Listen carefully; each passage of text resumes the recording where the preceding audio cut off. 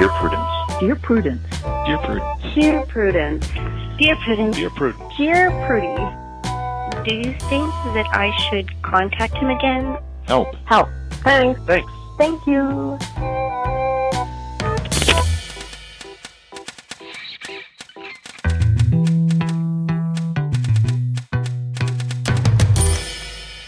Hello, and welcome to another mini episode of Dear Prudence. I'm your host, Danny M. Lavery, and this show is for you, our Plus subscribers. Our guest this week is performer and writer Natalie Walker. She's contributed to Vulture, The Cut, and Book Forum, and can be found on stage at 54 Below, Ars Nova, and Joe's Pub.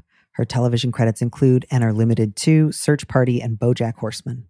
And now here's our first letter. Okay, we'll move on to this next question, which is kind of also about, like, what do you do with stuff? What do you do with old family stuff, but on a really different scale? So the question here is historical value or just trash?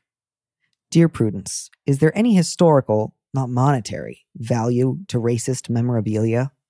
My great-grandfather ran off in the middle of the night, leaving 2 kids and a pregnant wife to fend for themselves years ago. My great-grandmother packed up all his stuff and put it in the attic. There it stayed until my grandfather died, and my mom and I had to clean the place out. It turns out that my great-grandfather was in the Klan.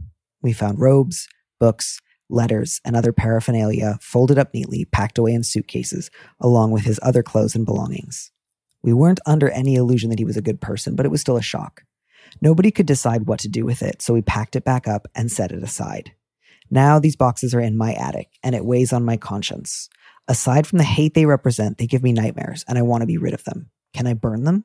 That would be my preference, but a few of my cousins insist that this stuff could be valuable to someone or some place that studies racism.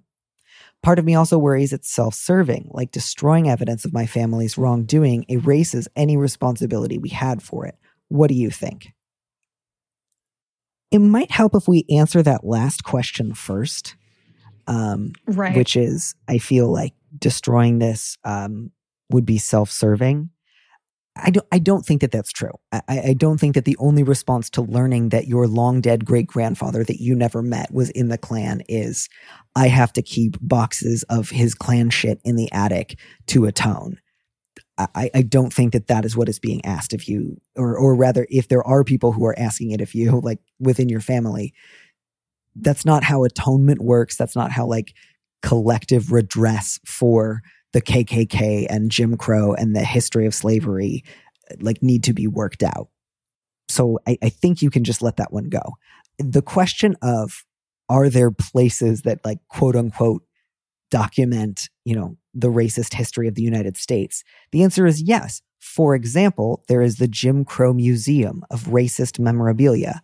There are, you could potentially contact the Smithsonian, do research on other archivists and museums that do work with these kinds of materials, again, with a very clear eye towards documenting and contextualizing racist history, rather than someone who just wants to, like, personally snap up a lot of, like, racist memorabilia and is kind of, like, waffly about it. I think that would be the one thing you would really want to avoid. But I also think that would just be super clear, right? Yeah. It seems like this person, their intentions are very much in the right place. And as long as you're not, like, hitting up eBay saying, like, who wants this vintage Klan stuff, my inclination would be to first reach out to museums and archivists. And if none of the leads seem worthwhile, then I think burn it. I think get rid of it. Yeah. You don't need to carry around the sins of a person you never met. Yeah, I think that that's the right thing to do too. Like, either it will be useful to museums of racist history, or they will say, no, we have a lot of this stuff.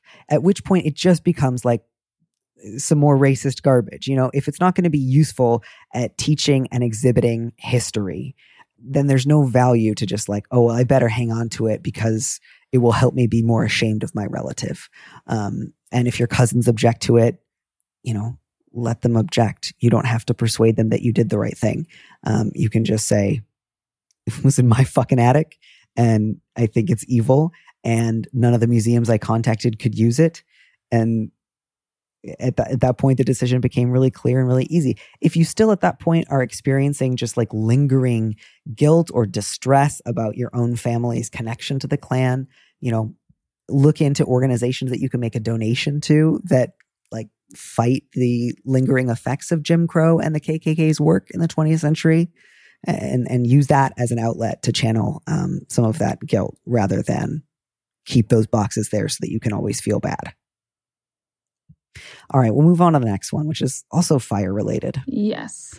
The subject is out of the closet into the fire. Dear Prudence, my little sister is gay. I have known since she was 14. She has been dating her best friend, Kenna, on and off since high school. Our parents didn't know. My sister didn't want to tell them until she graduated college.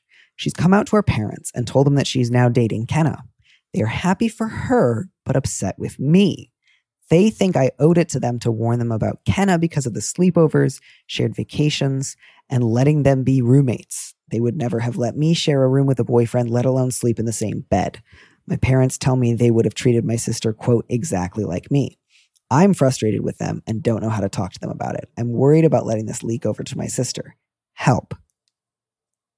This one is such a classic. Natalie, I don't know if you're familiar with this dynamic. I get a lot of letters along the lines of either I or a sibling or another relative just came out. Everyone's fine with it, except for this. And it's like, we don't care that you came out. We think it's great. It's just this other thing that makes us so mad. And it seems to me like a really obvious displacement. Like they are absolutely mad that someone came out, but they just know at this point that it's not polite to say so out loud in most cases now. So they try to say like, oh no, it's this other thing. Does that seem true to you? Yeah. It's just the thing of like, why I don't want my daughter having sex.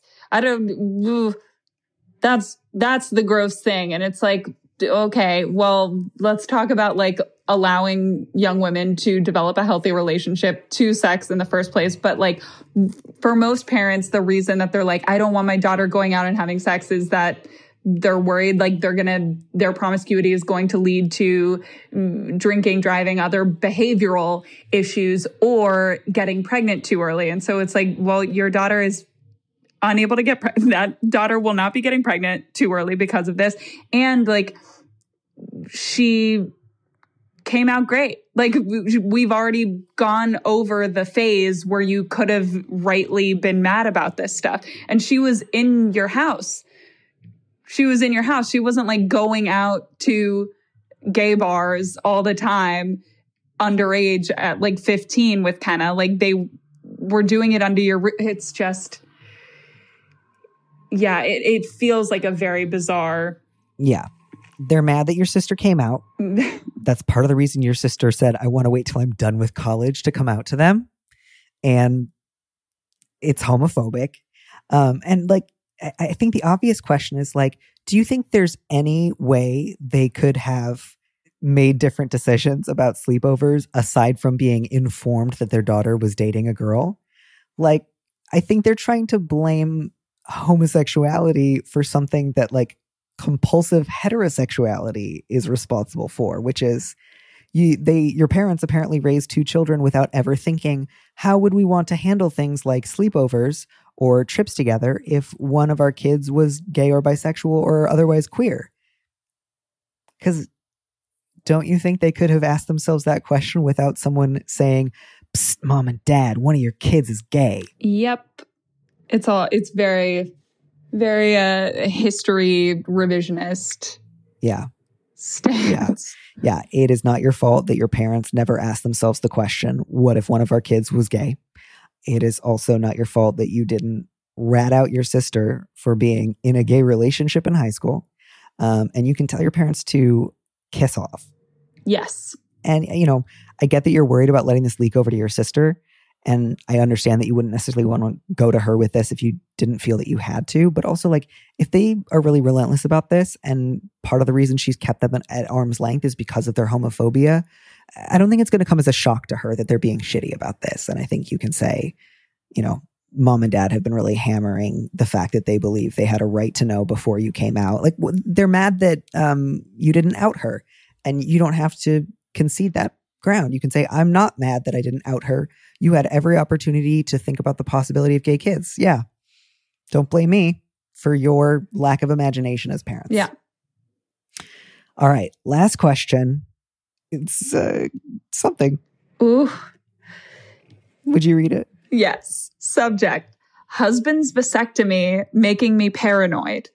Dear Prudence, my husband has been working in another state for several months due to a unique job opportunity. I see him about 1 weekend per month. He is living with his elderly parents and helps out around their house. If his job survives the pandemic, our plan is to sell our house and for me to look for a job in that area too. My husband has never wanted children and has always been very proactive about birth control.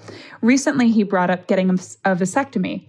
I think it's his choice, but I'm now in my late 40s and we're only seeing each other about 1 weekend a month. If we even wanted children, we'd have to see a fertility specialist.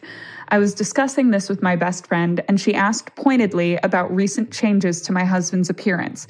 He's lost weight and started doing his hair differently.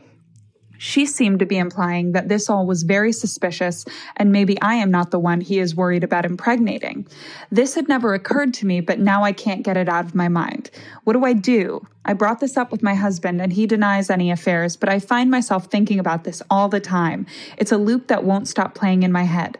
I don't want to hound my husband or make him prove his loyalty. How would that even work? So what do I do?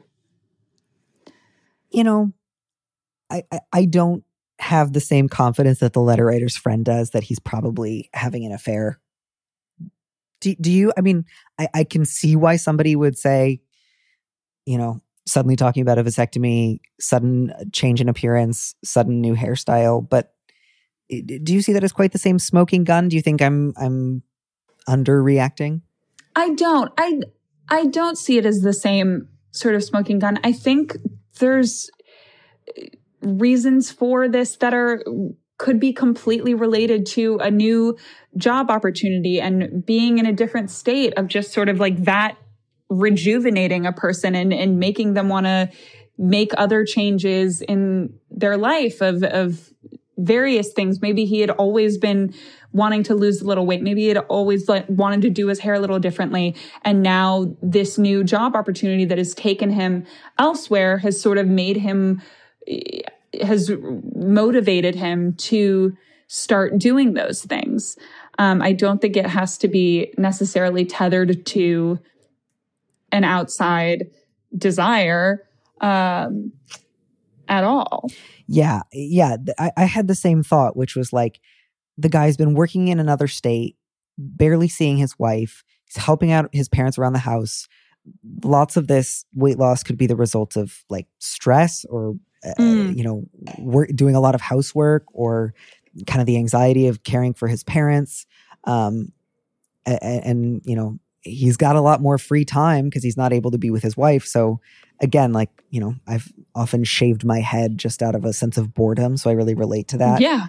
You know, because you don't say anything like my husband's become really distant lately, or he's avoiding me, or he's always on his phone, like grinning. And I know he's calling somebody when he thinks I'm asleep. Like, then I would maybe feel more like, okay, that there's reason to feel like he's at the very least pulling away and not being honest about why. But if your communication is otherwise pretty good and he's being in pretty regular contact with you and you've asked him and he has said no, I think the best thing you can do there is just say like, I trust my partner. Unless and until I have reason to think that he's lying to me, I'm going to keep trusting him. And I just think that you're, you know, again, it makes sense to me. Like, I think oftentimes times of crisis, people will kind of arrive at a sort of clarification of what they want or a goal that they have, especially when it comes to having children or not having children. And I can imagine part of what might feel, I don't want to get like too far down this road, but like it might actually feel a little bit empowering to him to say like, I know the odds of us getting pregnant suddenly right now are pretty low, but this has just reminded me that like life is short. I'm really committed to not having children. It's a relatively straightforward procedure. I would like to get it done. Yeah. And, if he was really trying to cheat on you and hide it from you, I don't think telling you I'm going to get a vasectomy is the way he would do it. I think he would just get a vasectomy and then not see you for 3 weeks and recover from it and not share it with you. I'm trying to think if there's any other ways that he could. Yeah, I think that's what he would do. I think you can actually probably take the conversation about the vasectomy as a sign that he wants to talk to you about it. Yes.